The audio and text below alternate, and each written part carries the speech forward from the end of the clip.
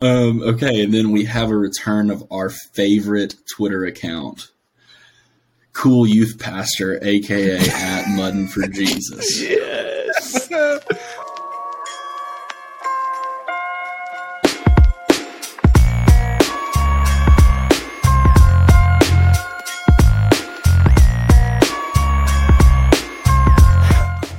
Still there. Yeah, well, Anthony was saying like it's good if we have to like do something around the house, like go to the bathroom or something, put her in there for like 15 minutes, so she knows that every time she goes in there, she's not going to be in there for fucking hours. So it helps her kind of just like get used to it. So yeah, Like, I have a dog, everybody. I have a dog. Yeah, I was gonna say, you want to tell our listeners about your big news? Yeah, I have a dog. Shania and I got a dog. Her name is Jinx. She's precious. She is very small right now, and we don't know if she's going to get big. So we're hoping that she does. She's a shepherd mix, so we'll see how it goes. I think she's going to get big. Her paws are fucking huge, but I don't know. Christian, you're up. You got to get a dog now. Stay on the pod. Yeah, I'm pretty selfish, so I don't know how that would go. Yeah, I couldn't see that going well, honestly. What are you sipping on, good sir? Water with no really? ice. Nice. Just raw dog in the water. Just raw dog and water, baby. No drinking during the week. Nice. Is that like a resolution for you? You just decided? I've been kind of not really drinking during the week for a while now. You know? Yeah. Yeah, I mean, feel that. I was just having a drink when we were doing our podcast, but then I figured people deserve to see me in a clean and sober mindset. That's good. Yeah. That's when you really bring your A game, you know? Right.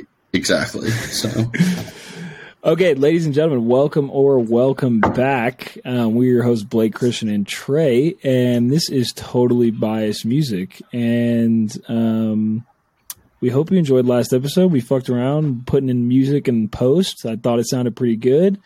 So we're going to keep trying to do that going forward. But anyway, today, Trey has picked out King Gizzard and the Lizard Wizard, Omnium Gatherum, for the album that we are talking about. So brief Apple Music intro. King Gizzard and the Lizard Wizard are so free-ranging that the Melbourne shapeshifters usually devise a firm concept to corral their vision from album to album.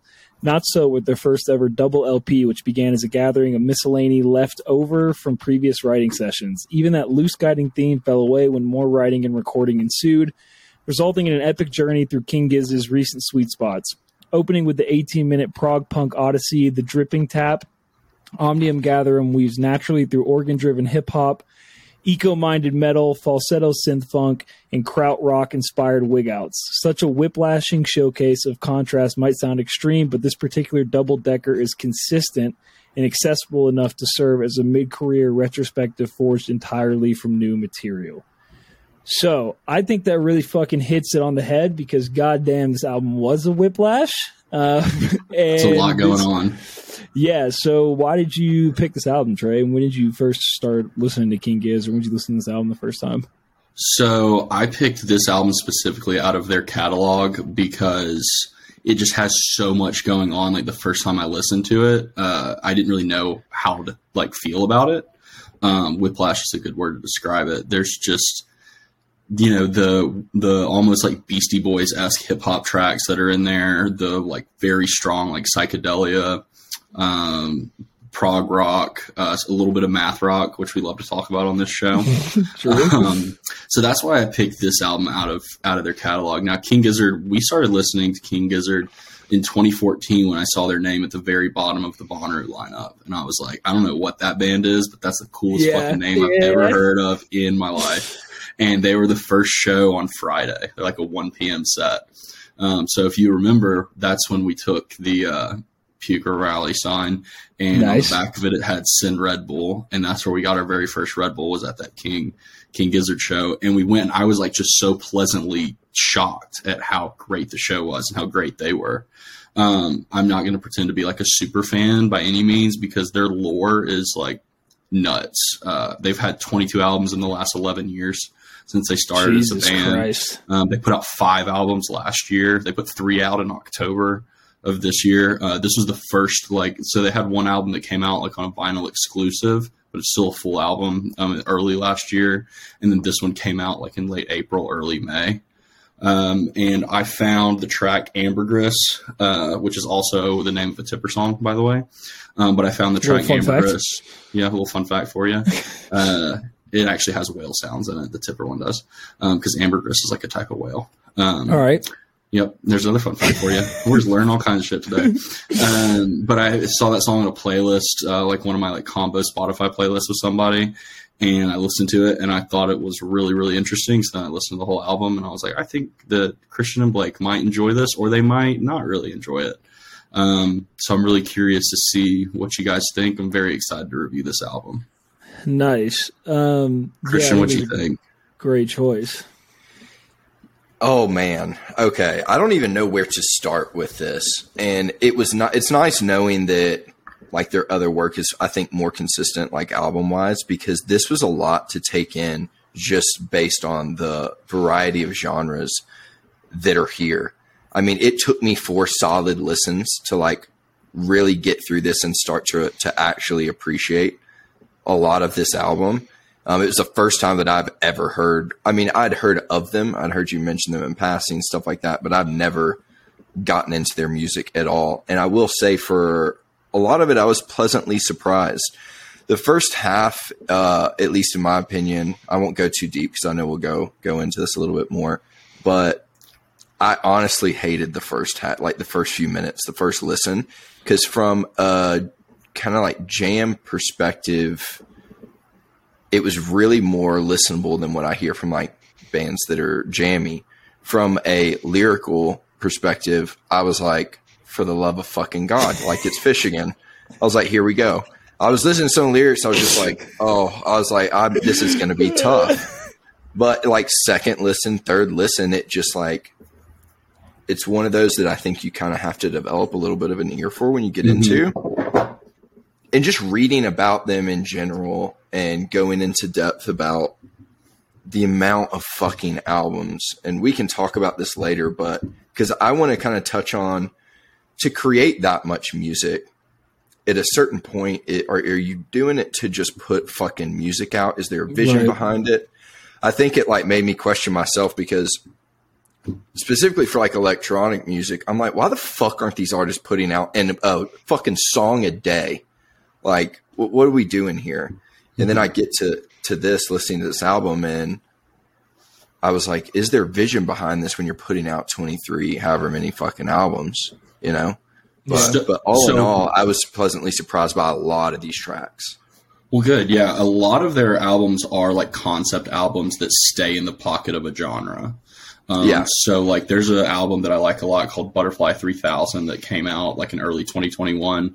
And it's all based off of Stu McKenzie's like the front man, and it's all based off of he's in the studio one day and like played this one guitar chord and was like, that sounds really cool. When you like put this filter on it, and then they made a whole album based on like that sound. Or like they have an album called Nonagon Infinity that the whole album like connects and loops, kind of like what's that Michael Minerd album that does that? That's really good that you actually enjoy, even if it isn't right.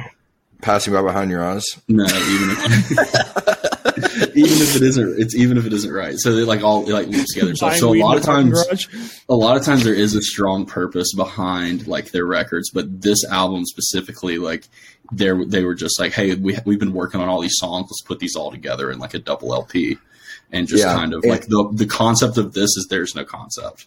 Which I thought, which was awesome. It just for like listener value made it extremely difficult because I think at least maybe I'm remembering listening wrong, but like through the first few, it was like it seemed like there was some similarities between tracks, and so you got this like ear for it. Their jam in general, when they're going in on songs, is also so multi-genre. That the second that my ear is getting used to something, they throw some shit in there where I'm like, what the fuck was that? And it's like, I don't even know what to do. And then I kind of have to like jump back in, and it was really interesting to listen to though. I do want to say, I do, now that you say that, I want to say, I remember when we got that first Red Bull at Bonnaroo from the Send Red Bull sign. And I just have to say, at the start of that festival, we told ourselves if we get one Red Bull, it was worth it. We got cases of Red Bull. We had Red Bull DJ a set at our campsite. I made lifelong Red Bull friends. I got a job in college with the Red Bull from that fucking sign. So just shout out to that said Red Bull sign because it definitely worked 10 times over. But yeah, Red Bull in your fridge for like months after that. Months, dude. Holy shit. Yeah, this album was very. It was jarring, and I do have a little bit of a bone to pick with you, Trey, because I really like this album, and I think partially is because there are like 6 songs on this album that sound like Portugal the Man songs, bro. They sound so. I'm so glad Christian heard it too, dude. I'm so glad he heard it because I thought he was gonna be like, no, they don't. Yeah, there are multiple songs. I even made a list as I was going through, so I was making top and bottom. I made a separate category of Portugal the Man sounding songs because there were. Is Red Smoke on there? Yes. Yeah, yes. Specifically that song. I was like, this sounds like fucking Portugal. Yep, and so yeah, but it is like say what.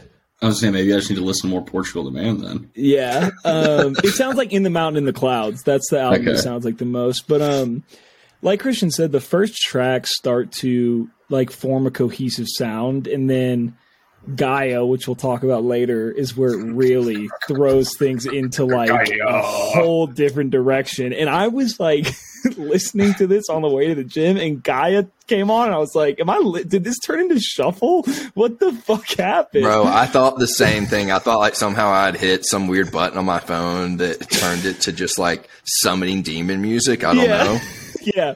So I will say I wish I had known going into it that it was the type of album that is a whiplash like this, that it bounces around, because I think mentally I would have been in a place where it's like I'm not expecting one thing, but when you hear 3 tracks that are similar and then it goes into something like that, and that kind of happens multiple times, they build like a sound and a theme, and then it's like it switches out of nowhere, which is really cool. It's a really cool concept. It's just not something I was prepared for. But as a whole, I mean, I got to tell you, I liked it. So with that being said, Trey, do you want to lead us off with what songs you like the most, the top 3? Yeah, absolutely. And just to touch on like Gaia and the other like super heavy song like Predator X, like this is the only way that I can listen to like heavy metal type music, is if it's sandwiched in between other stuff. So it's like a little small taste. You know what I mean? I'm the same with drum and bass, where it's like I like a drum and bass track in the set. You know, maybe that was not a small taste. That track was was nothing small about that track. I just think comparatively, as like the album as a whole, it's a very small chunk of the album. I'm pretty sure it came on and like crows started to circle overhead. The fucking sky turned red. Like a red cloud just descended upon you. Okay, so my number 1 track is the one I talked about earlier, Ambergris. I think it has like a really cool, like funky little bass line. It almost sounds to me like the bass line sounds like something SDS9 would make. And you said earlier something about Fish, Christian. Trey Anastasio fucking loves King Gizzard and the Lizard Wizard. It's like his favorite band that's putting music out right now. No surprises. Yeah, he heard the lyrics and was like, geniuses! Literally. So I like that song a lot. There's a line in there. It's like, every night I dream that you will see the harpoon that I've grown to need. I think that line is like really, really cool. It's just, he's basically just making himself a whale.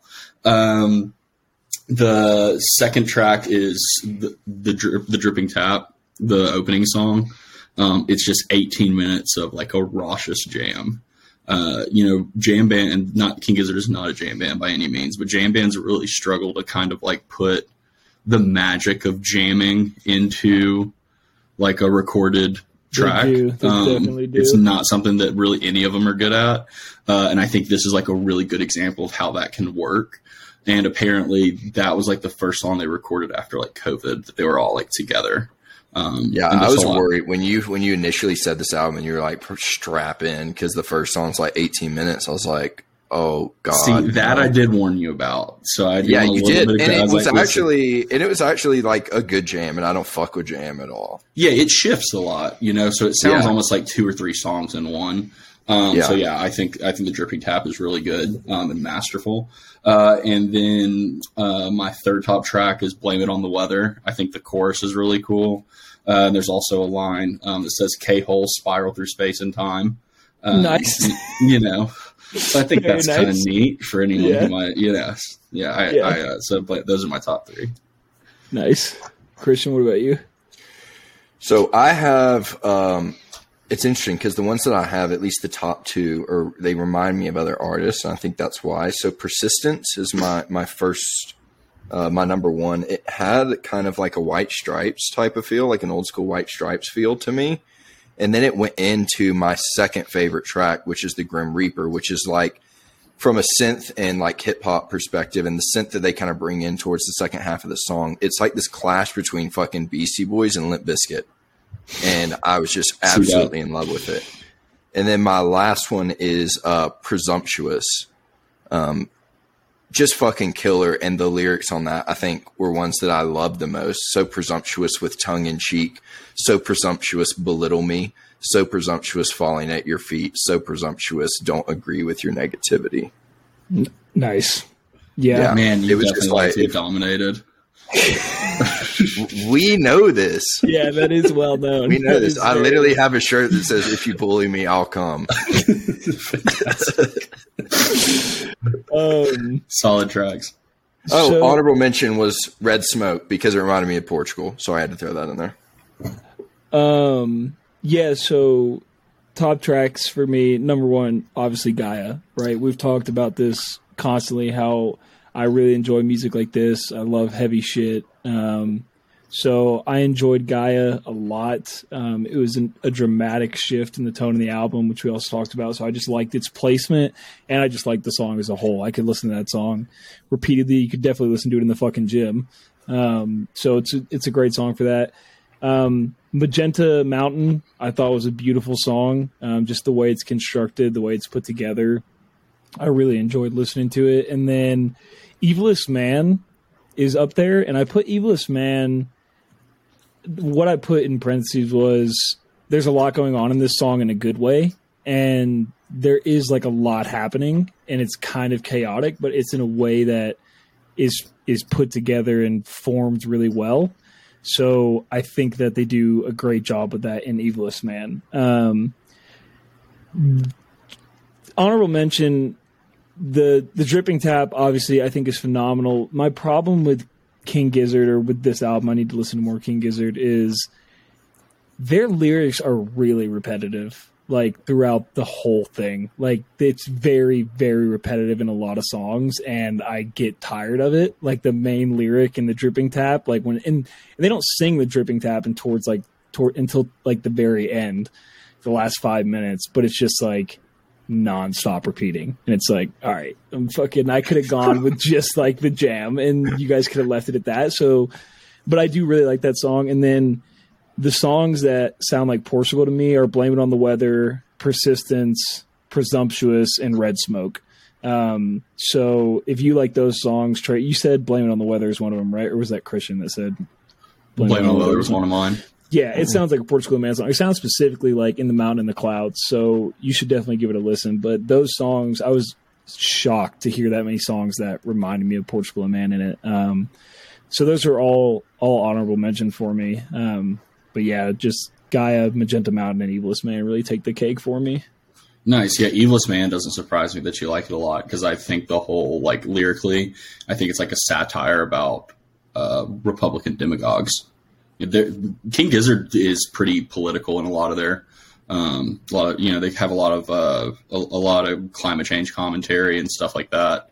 I think Evilest Man is kind of that type of like satirical, like, I want to be the evilest man. I want to be a huge piece of shit. Yeah, it's perfect. Okay, how do you feel about your bottom tracks? Could you pick a bottom three?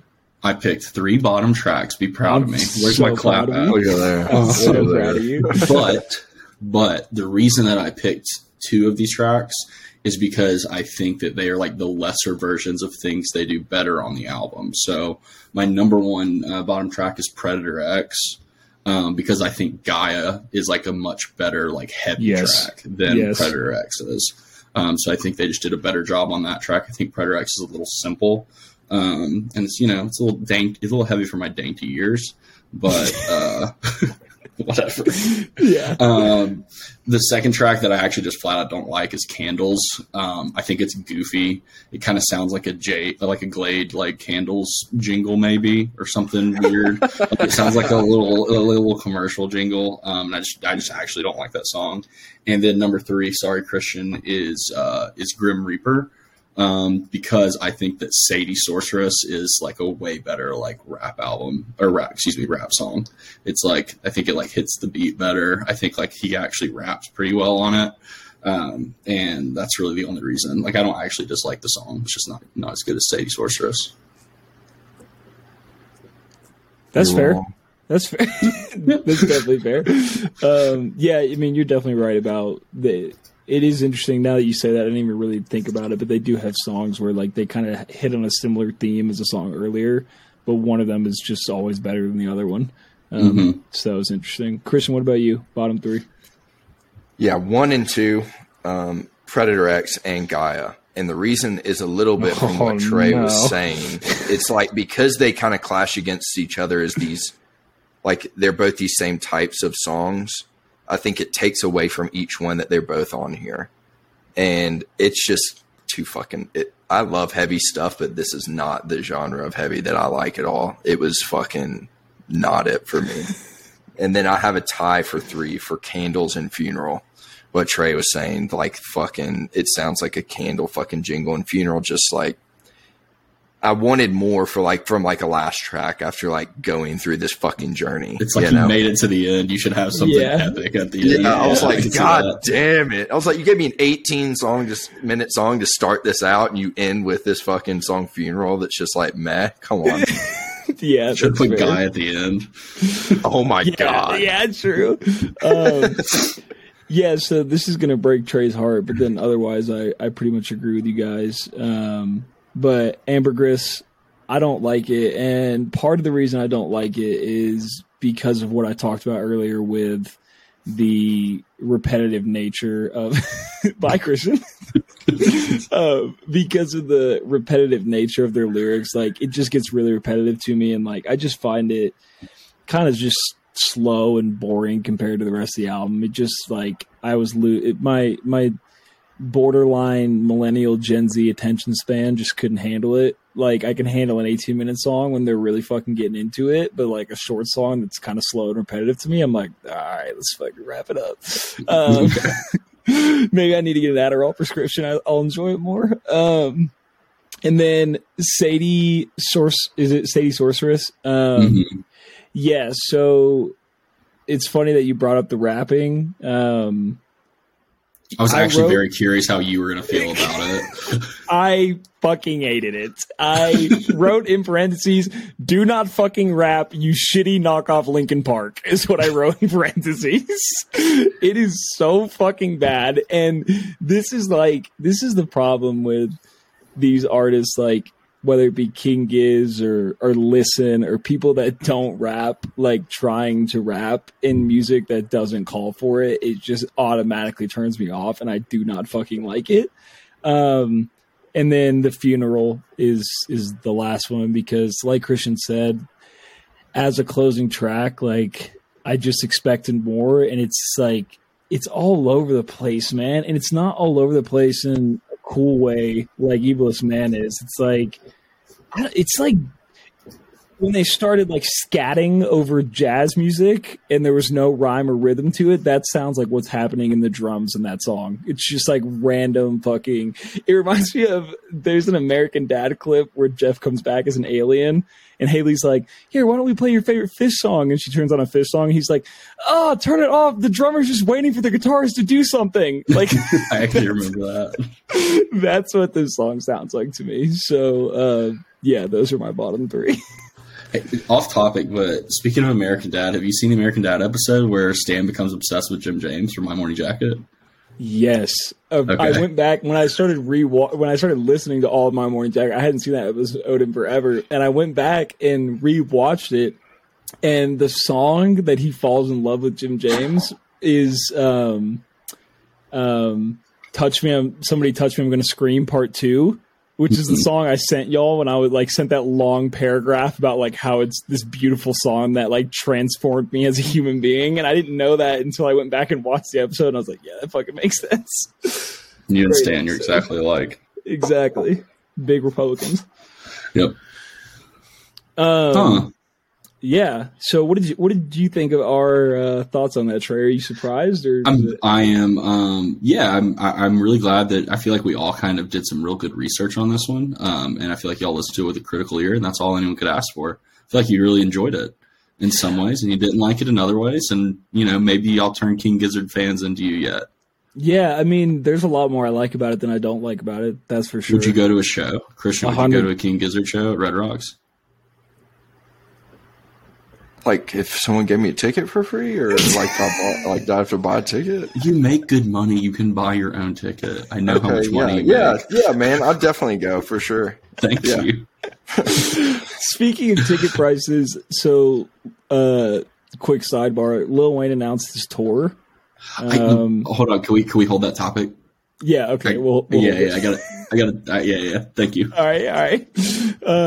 Okay. Anyway, do you have anything else, Trey, on King Giz before we go into ratings? Like any articles or anything you want to read or anything you want to talk about? Yeah, I don't really have any articles. I wanted to ask you before you got into like an article. Why or are you chewing like on your hoodie like a fucking autistic fifth grader? Hey, I just like to do it, bro. I can't help it.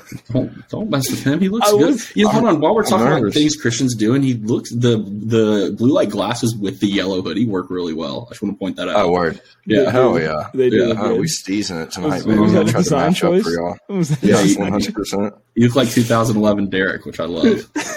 Fuck yeah, bro. I just gotta start balding horribly. Ooh, it's bad.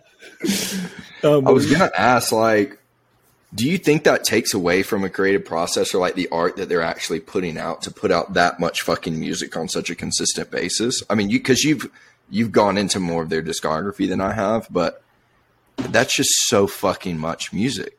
I don't know how to say this without sounding pretentious, so I'm just going to say it. I think that he's that prolific of a songwriter that he has this many ideas to put out. I think it would be easy, like, for a band to do it and it not be artistic or it not be purposeful. But I don't think that's the case because like there's just like the 3 albums that they put out. I was talking to our friend Zach about how we were doing this album, and he was like, "Why are you doing that album? It wasn't even the best album they came out with last year." He wanted me to do the one that's like Ice, Mushrooms, Fire, Demons, or whatever it's called. Hold on, I'll get you the exact title. Super prolific. You're right. Of course, it's called Ice, Death, Planets, Lungs, Mushrooms, and Lava. That's what it is. And it's only 7 songs, and it would have been a lot easier for y'all, and you might have enjoyed it more.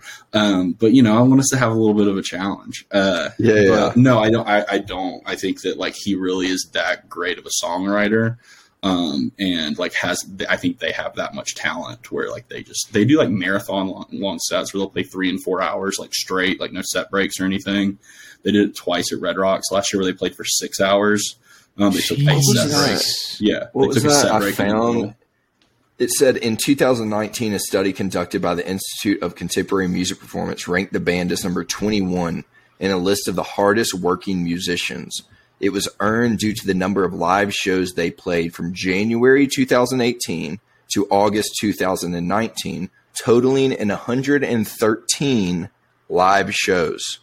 Damn. That's moving, baby. Like, what the fuck? And they're not crazy. A jam band where they're like, they're not just getting up and their main thing is doing live shows and doing improv. Like they're like a rock band, Well, that's insane. Also, a lot of artists, like, this is specific to up and coming hip hop artists, but like, if you look at like Post Malone's early career or someone like Chance the Rapper's early career, like, and even MGK when he was a rapper, MGK used to brag about how he did like 198 shows in like 195 days or something.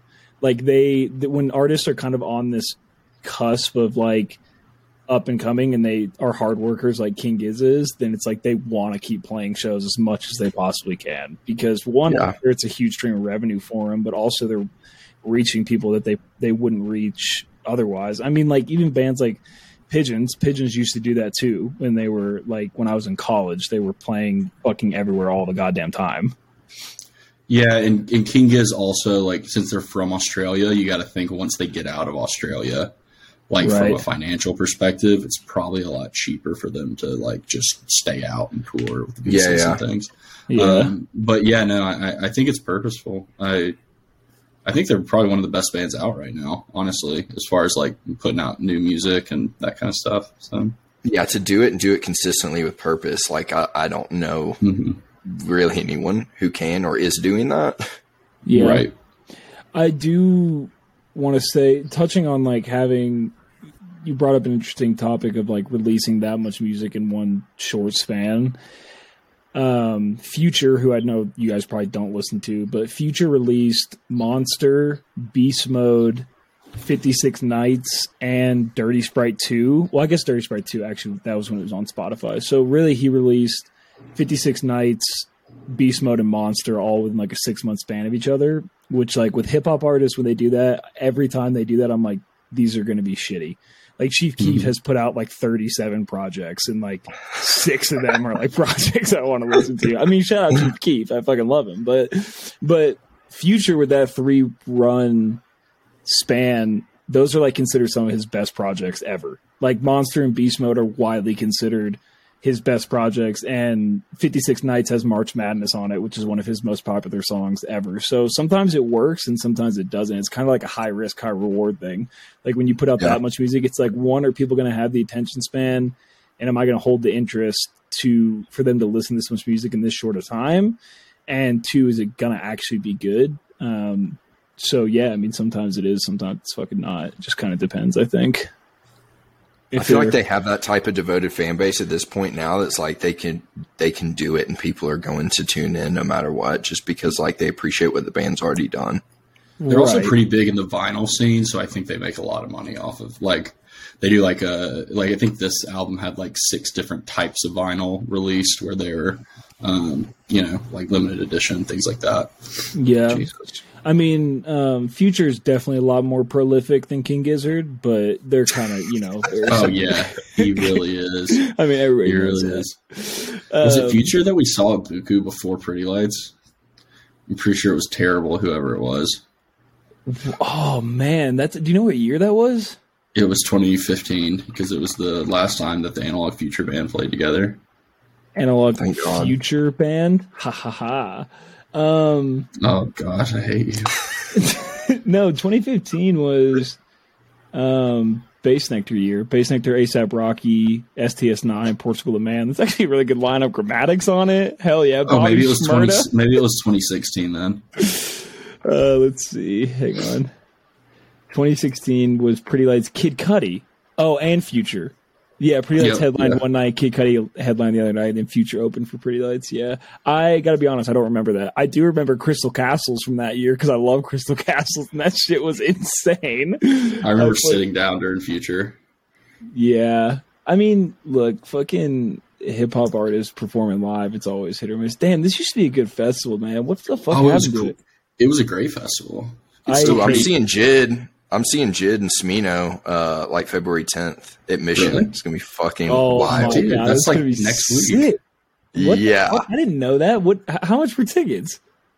I mean, they were regularly priced when they went on sale, but they're like probably $200 now. They're not now. You said it was at Mission? Smino and Jid at Mission Ballroom.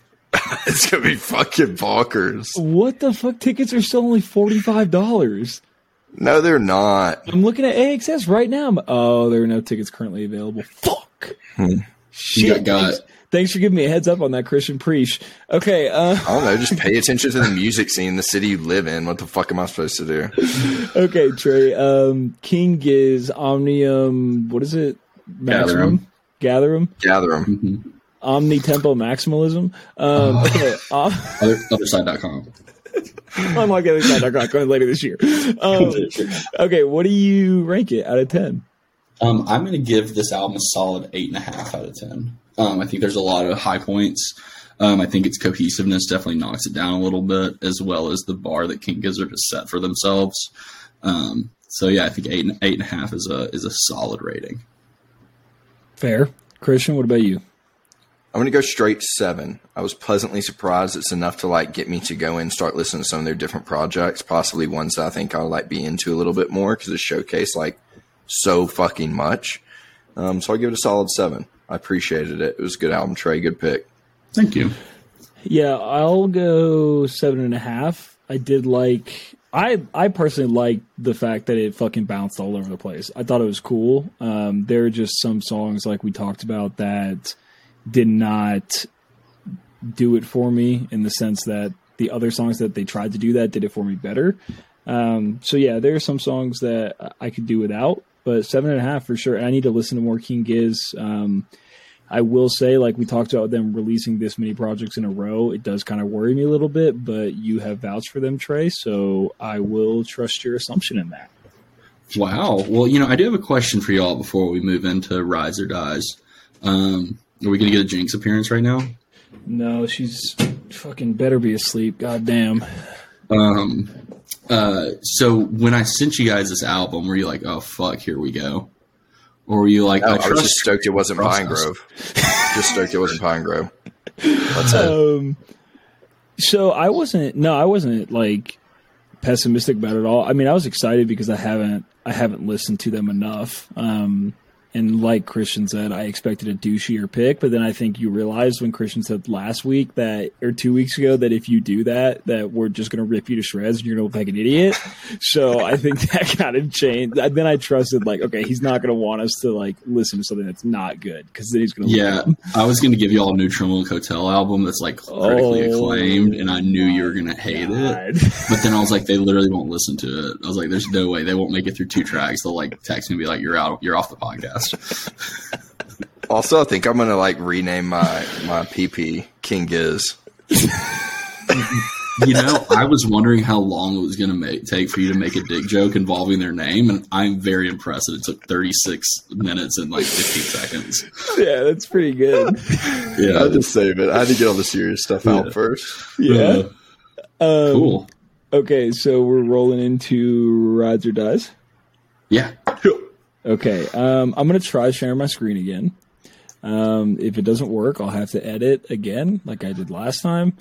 Honestly, I think you should just throw it in post in general. It sounds so much better, even if we're quiet. It does, but it's just a lot of work on my end that I don't really want to like partake I'm happy to help and do it, so hang on one second. Let me see if you guys can hear this. Your song was I Know There's an Answer, correct? Yes. Can you guys hear this? No, we cannot. All right, man. You know what? Fuck technology. Fuck computers. Fuck all this bullshit. Yeah. Wait, hang on. Let me try one more thing. Don't do YouTube because it sounds bad. I'm not. I'm going to do screen and share system audio. There you go. You can hear that?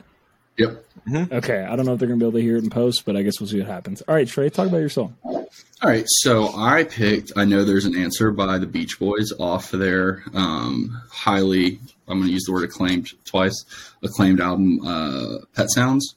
I picked this because, I just watched Love and Mercy, which is a documentary about Brian Wilson from the Beach Boys and kind of his like battle with mental insanity. It's really good. Y'all should watch it. But this song originally was titled Hang On to Your Ego, but the rest of the Beach Boys thought it was too druggy, so they asked him to change it to I Know There's an Answer. There's a lot going on in the song as far as like layers, instruments. There's some animal sounds in there. And, it's kind of like a soft song, which I wanted to offset my album pick with. And I'm curious to hear what you guys thought of it. Blake, you want to play a little of it, and then we can go from there? Yeah, let's do it. Stay in their safety zone.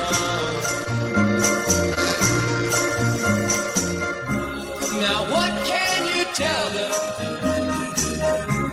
And what can you say that would make them defensive? I can't wait for when we watch the video again and it's just us bobbing our heads to nothing. Bruh, that was so funny. Christian, what'd you think? Oh, I fucking hate it more than anything. anything I've ever heard in my life. I just don't like the Beach Boys sound. I can't. And now that you told me that he originally had named it something and that he was such a pussy, he let his bandmates literally tell him to name it something else. I hate it more. But I love you, Trey, and that's all that matters in this life. That is all that matters. I understand. I just kind of really needed something for you to hate. That's why I picked this. Okay, fair. Go ahead and give the official dies. Oh, it fucking dies. There you go. First off, I'd like to say, so you watched the documentary. I didn't watch the documentary, but Carly, my sister, for those of you that don't know, made me watch that goddamn biopic about him. Yeah, And that's what it is. It's a biopic. If it's the same movie, which it sounds like it is, I will never forgive her for making me watch that movie. It is the saddest, one of the worst movies I've ever seen in my life. I think it sent me into a 3-week depression that I literally physically and mentally could not pull myself out of. It is fucking sickening and tragic, and I literally bring it up to her probably once every 6 months. Like, hey, remember when you made me watch that god-awful movie I'll never forgive you for making me watch? You're talking about the one with Paul Dano and John Cusack? Yeah. That movie's fucking awesome, dude. It's horrible. It's horrible in the sense that, look, I understand the Beach Boys were great and he was a visionary, but his life is incredibly depressing and sad, and I don't want to fucking watch movies like that, all right? Because it was real life and it happened and it's fucking tragic, and I don't want to watch shit like that. So, Carly, if you're listening, I still think about that. I'll never forget. People don't forget. And with that being said... And with that being said, I also hate this fucking song.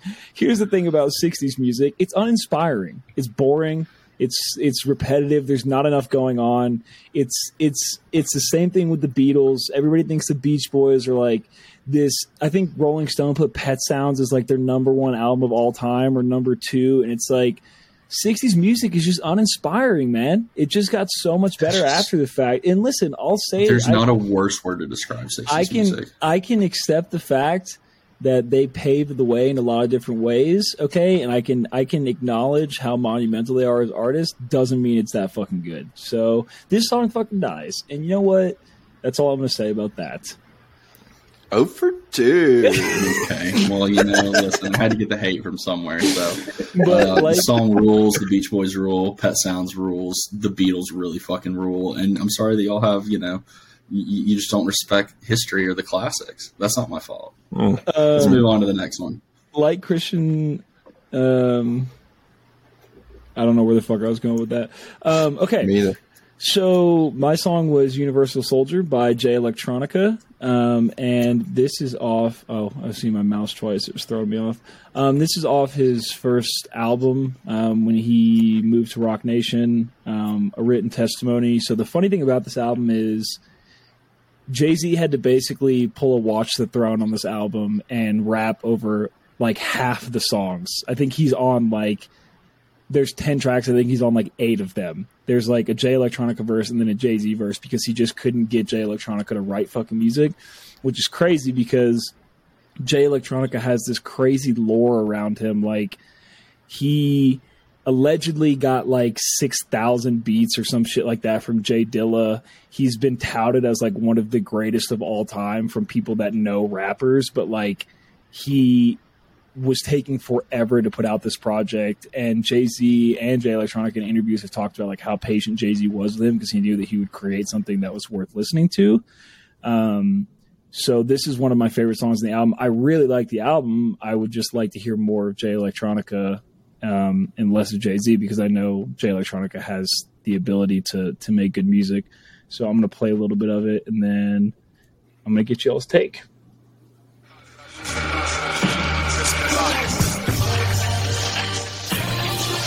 Okay, hang on. The son of slaves, who I started out as a peasant. That's why I built my temple like Solomon in the desert. The Lord is my rock, I speed out through Salah. My trials in the fiery crucible made me hot. Okay, so Trey, you can lead us off. Yeah, I'm going to give this song a dies, and let me tell you why. Okay. For a song that doesn't have Jay-Z listed as a feature, and the whole song basically revolves around Jay-Z's verse, and Jay-Z has a closing verse and has a fire bar with the "I was trying not to end up like Tony in the restaurant." Yeah, I love Sopranos. that. Love that fucking line. Sick. The speech at the beginning, and like I get it, U.S. military bad and whatnot. It's just not impressive from Jay Electronica, and I still kind of hold it against Jay Electronica that Kendrick mentioned him in the Control verse when he had no right to be in there.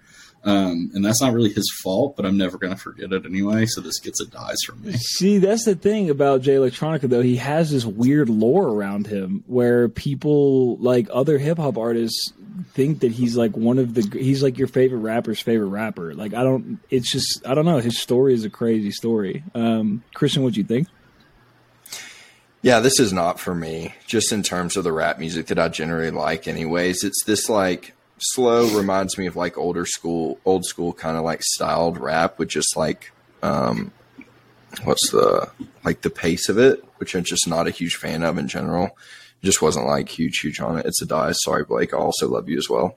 That's all right. I do want to mention briefly my favorite Jay Electronica line. It's in that Kanye song on Donda that he's featured on.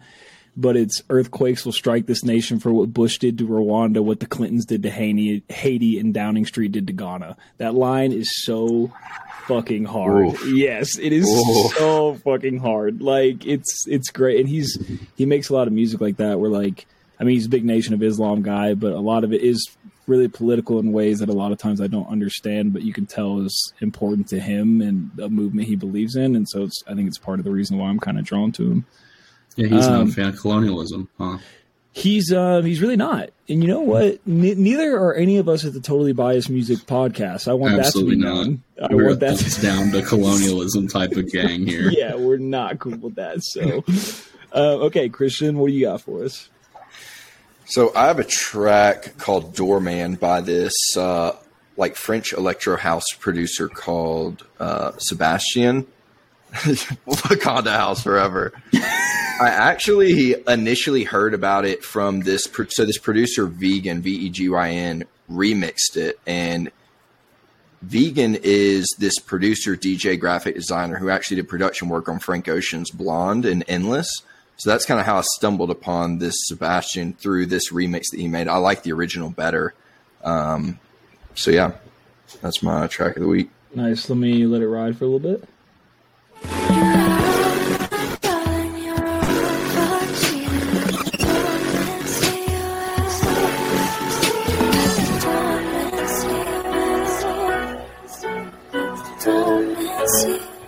Christian, I'm going to go ahead and give this a hard rides. It's kind of sexy. I could ask for a little more from like a drop perspective towards the end. Just to kind of anchor like the vocals, but it is lovely. And it has made its way onto a playlist for me. So fuck yeah, I'm gonna give it a hard rides. I mean, that chorus, let the doorman see you out, let the doorman see you out, like peace, motherfucker. I'm sure you resonated with that a lot. Oh yeah, immediately. Yeah, it's also rides for me. It is great. It's really weird, that little like crunchy, like this crunchy sound that it has in it at points. Like that shit is like, it's kind of jarring in a really cool way. It's like this like hyped up lo-fi crunchy weirdness. It's really cool. I like it a lot. Also, sidebar just for the segment as a whole, Trey, that song you brought to Rides or Dies last week, I have listened to probably 50 times since you sent it. I literally cannot stop listening to it. It is so fucking good. And that's kind of what I expect you to follow up with, something of that caliber, but I can't expect that much greatness every time. You know, that's on me. Because I gotta be honest, I don't remember what song it was. What song was it? It was the that song with Freddie Gibbs on it, Knight Rider. Oh yeah, song. Yeah. That whole album, dude's fucking the whole album's sick. I would want to do the Tomish. We should probably just do that album one day.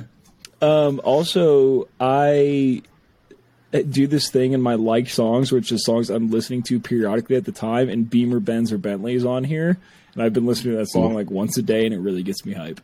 Okay, anyway, that was Rides or Dies, and we will link the tracks down below. Give them a listen. And now, ladies and gentlemen, it is time for Trey to bring us home back to where we all belong. Actually, I think I'm going to... You know what? Never mind. Okay, ladies and gentlemen.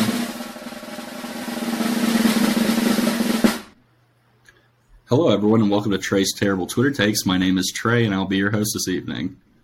I love that fucking Blake was giving you just this amazing intro. Yeah, what was going on there? This is Trey, Trey's bringing us back know, home to man. where we belong. And then he killed it. He just killed it. I know. Trey, I'm going to have to cut that. I'm going to have to cut that. Yeah. I like it. All right, so I'm sorry to give this away before I said it out loud, but I wanted to share my screen so you can see this tweet. So this is just a picture of a spider with a hat on it, and 1985 is a drum and bass label, just so y'all know. So it says Alex me. Perez's drum and bass label. Yeah. So it says me, ooh, gross, it's a house spider. Spider removes headphones. I'm actually more of a drum and bass spider, to be honest. That's pretty good. All right. So the next one is kind of a little bit poignant towards you two. This is from George W. Bussy into Zed's Dead Belly Up, aka at Manda Fabes. Podcast. George W. Bussy says, people really move to Colorado and complain about the snow/cold. Like, do y'all not understand where you moved to? Okay. Bro, listen. It's just like I'm fine with it, but the second that February hits, I'm like, wrap this shit up. And so is anyone that lives here. Or That's my natives, point. anybody says this. Y'all got to get over it. You live in Colorado. It snows there. I can still complain. Tomato, Right, potato. you can still Okay, Blake, here's why I wanted you to hold the phone earlier on that topic. From Iron City Beham. Just announced Lil Wayne takes over Iron City on April 24th. Tickets go on sale Friday, February 3rd at 10 a.m. The reason I bring this up is Lil Wayne's playing Iron City. It's like a 1,500 person cap. What the fuck happened? I saw. Well, here's the thing. Wayne is like he's like a notorious non-tourer. Like him and Eminem and Jay-Z, to be honest, they're all kind of like non-tourers. And I think that's just like probably the venues that he knows he'll sell out. 2, probably doesn't require a ton of production. And 3 is just like, honestly, when he plays those bangers in those small fucking venues, if he's playing all Carter songs, which it seems like he's going to be doing because it's called Welcome to the Carter Tour. Yeah, those venues are going to go the fuck off. So I think it was actually like a choice. I mean, it sounds sick. I'm just shocked by it.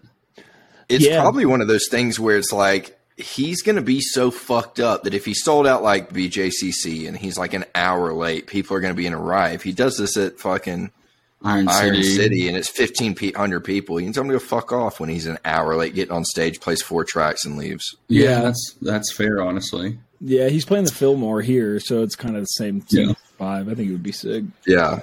All right. Next tweet. This is from Casey Fry, aka at Casey K Fry, who is kind of an internet personality comedian guy. He said, felt like if I tried, it'd be easier to figure out how to beat cancer. Like, if that's all I did, I think I could figure out a cure and why we get it and shit. Like in a week or 2. Honestly, same. Probably. I just don't think people are putting their mind to it. Yeah, like, just think about it a little bit. Okay, and then we have a return of our favorite Twitter account. Cool Youth Pastor, a.k.a. at Muddin' for Jesus. Let's go. Reminder, fellas, a biblical journey is the greatest BJ imaginable. Eggplant emoji, wet, wet, wet. All right, we got 2 more from him. We're going to finish out strong. This Christmas, let's eat a nice home-cooked meal instead of our partner's ass. And then For real. And then the last banger, pot puffas, check this joint out. Why don't we weed out some unwholesome peers from our lives? It's time to put down that good kush and pick up the good book. And that wraps up Trey's terrible Twitter takes for the day. Very good. Very good. Thank you. That's the first time we had claps at the end. Yeah, that one was cheering. It was not clapping. See, the clapping is like, okay, we're excited to see you, but then the cheering is you did such a good job that they're cheering now. Lots of affirmation. I respect it. So I want to bring something up before we go to The Last of Us, because Trey, I want to talk about it. I'm sure, Christian, have you caught up or no? Oh, yeah. Oh, nice. Oh, really? Okay. Very cool. So I don't know if you guys saw this. Trey, you probably saw this. Family Guy is under fire right now on the Twitter sphere over a Nipsey Hussle joke. So I'm going to play the Nipsey Hussle joke, and let me hear what you guys think about it. Is this a new episode? Oh, we can't hear this again, you idiot. Yeah, you gotta share it right. You didn't share you gotta do the whole thing, man. I'm Is just a really moment. bad at this. Man. Okay. I think I got it. Everybody just relax. Hang on. Can you guys hear it? Stick around to pick up their Yep. award Yeah. this time? Okay. I know about them, but they're going to have holograms of Tupac and also Nipsey Hussle, who I'd never heard of and then was told to care immensely about. Now, Are people really giving him shit for that? Yes. So there was a whole thing on Twitter about like canceling Family Guy and how upset people were about this joke. And a lot of the comments, it was like 50-50 of people being really pissed and then other people being like, this is Family Guy. They've done it for years. And also it's a funny fucking joke. But I think it's funny because like I love Nipsey Hussle, but I didn't start listening to him until after he died because like I didn't hear about Nipsey Hussle until after he passed, and then I was like, oh, I'll go back and listen to it. But yeah, what do you guys think? Do you think it's obscenely offensive, or is it a funny joke? No, it's it's not fucking offensive hysterical. at all. It's funny. It's not, yeah. And every single person that's up in arms had the exact same experience that you just spoke through. Yeah, And now there's some dedicated Nipsey Hussle fans Yeah. up Yeah. in arms. and they're And mad they're because upset they're about getting it made because they fun got of. called out. Yeah. Yeah. Okay, The Last of Us, episode 3. Let's fucking talk about it. Trey and I touched briefly on it. So Not in the way that they did in the show, though. We didn't Very like true. touch on it. So we meet Bill and Frank in this episode. Big characters in the game. Well, Bill's the big character in the game. And the episode kind of takes us on a very dramatic post-apocalyptic love story between two men. So obviously there are a lot of closeted gay people that are super upset about it and review bombing it right now. But Oh, really? Oh yeah, it's getting review bombed hard on IMDb. It has like 50,000 more votes than any of the other episodes, and there's like a shit ton of 1s out of 10s because people are just like that. But so they Look bad. spoilers for the game and the show, so leave if you haven't seen or played. But they took a different direction where in the game, what ends up happening is Frank ends up resenting and hating Bill, and so he leaves and steals a bunch of Bill's shit. In the process, he gets bit. And then he hangs himself, and he leaves a note that's essentially like, I knew I was going to die trying to leave. It's still better than spending a day with you.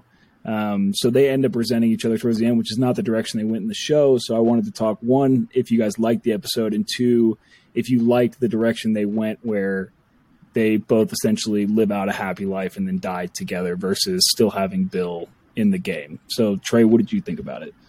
I thought it was genius. I think it makes for really powerful television. I think that like it's a really cool episode from what we've seen like in the rest of the season.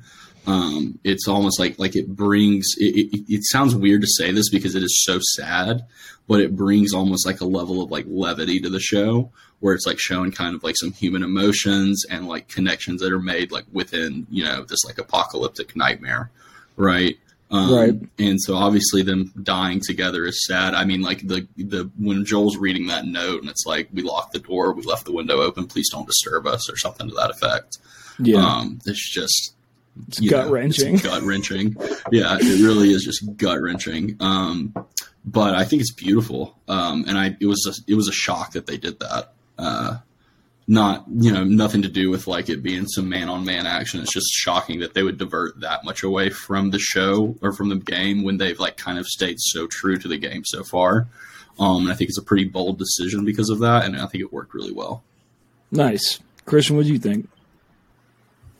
Being just kind of like the lover of chaos that I am, I didn't know that about the game. So originally I loved the episode, and kind of similar to what Trey said, I think it brought just like a sense of levity to it. And I don't know much about the game in general, so I'm going in kind of blind on everything. I like that they kind of took this detour and then like brought it all the way back through at the end with Joel coming back. But now that I know the original story, Yeah. Damn, bro. Yeah. I kind of wish I got to like see that instead. Just some fucking like, bitch, I don't give a fuck. Like, I'm glad I fucking hung myself. It's better to be with you. Like, that had also been pretty crazy. Yeah.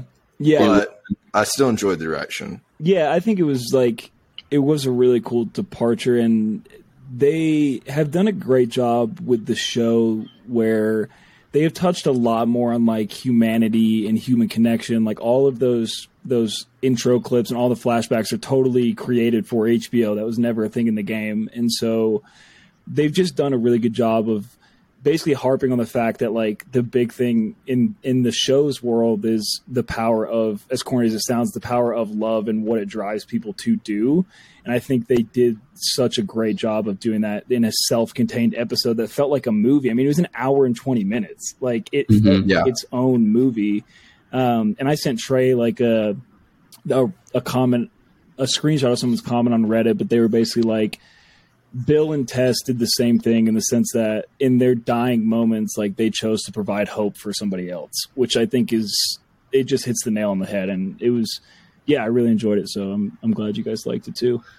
I think it was weird to see Ron Swanson or whatever his actual name is and that gay dude from White Lotus like fall in love. I was like, what? It took me a minute to shake that. Yeah. I was like, okay. I was like, I've seen this guy getting his ass eat by a young boy on White Lotus. So where are we going with this? I feel like Ron Swanson from Parks and Rec, like that character, might actually be pansexual.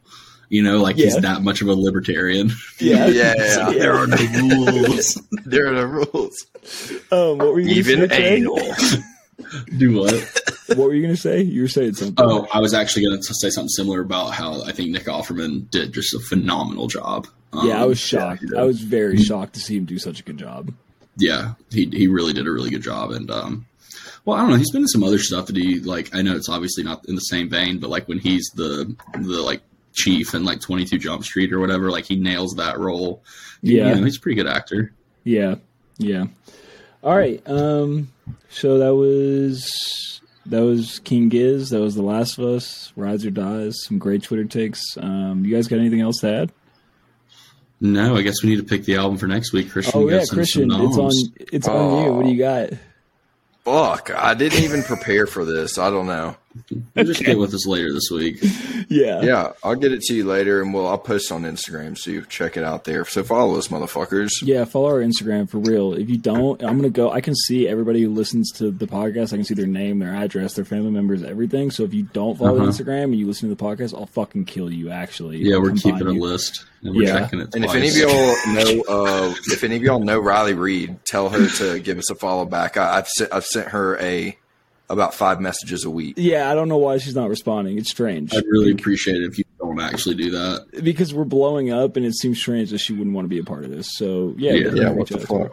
All right, ladies and gentlemen, thanks for tuning in. We will see you guys next week. You guys, I'll talk to you later, and goodbye. Bye. Love you. Bye.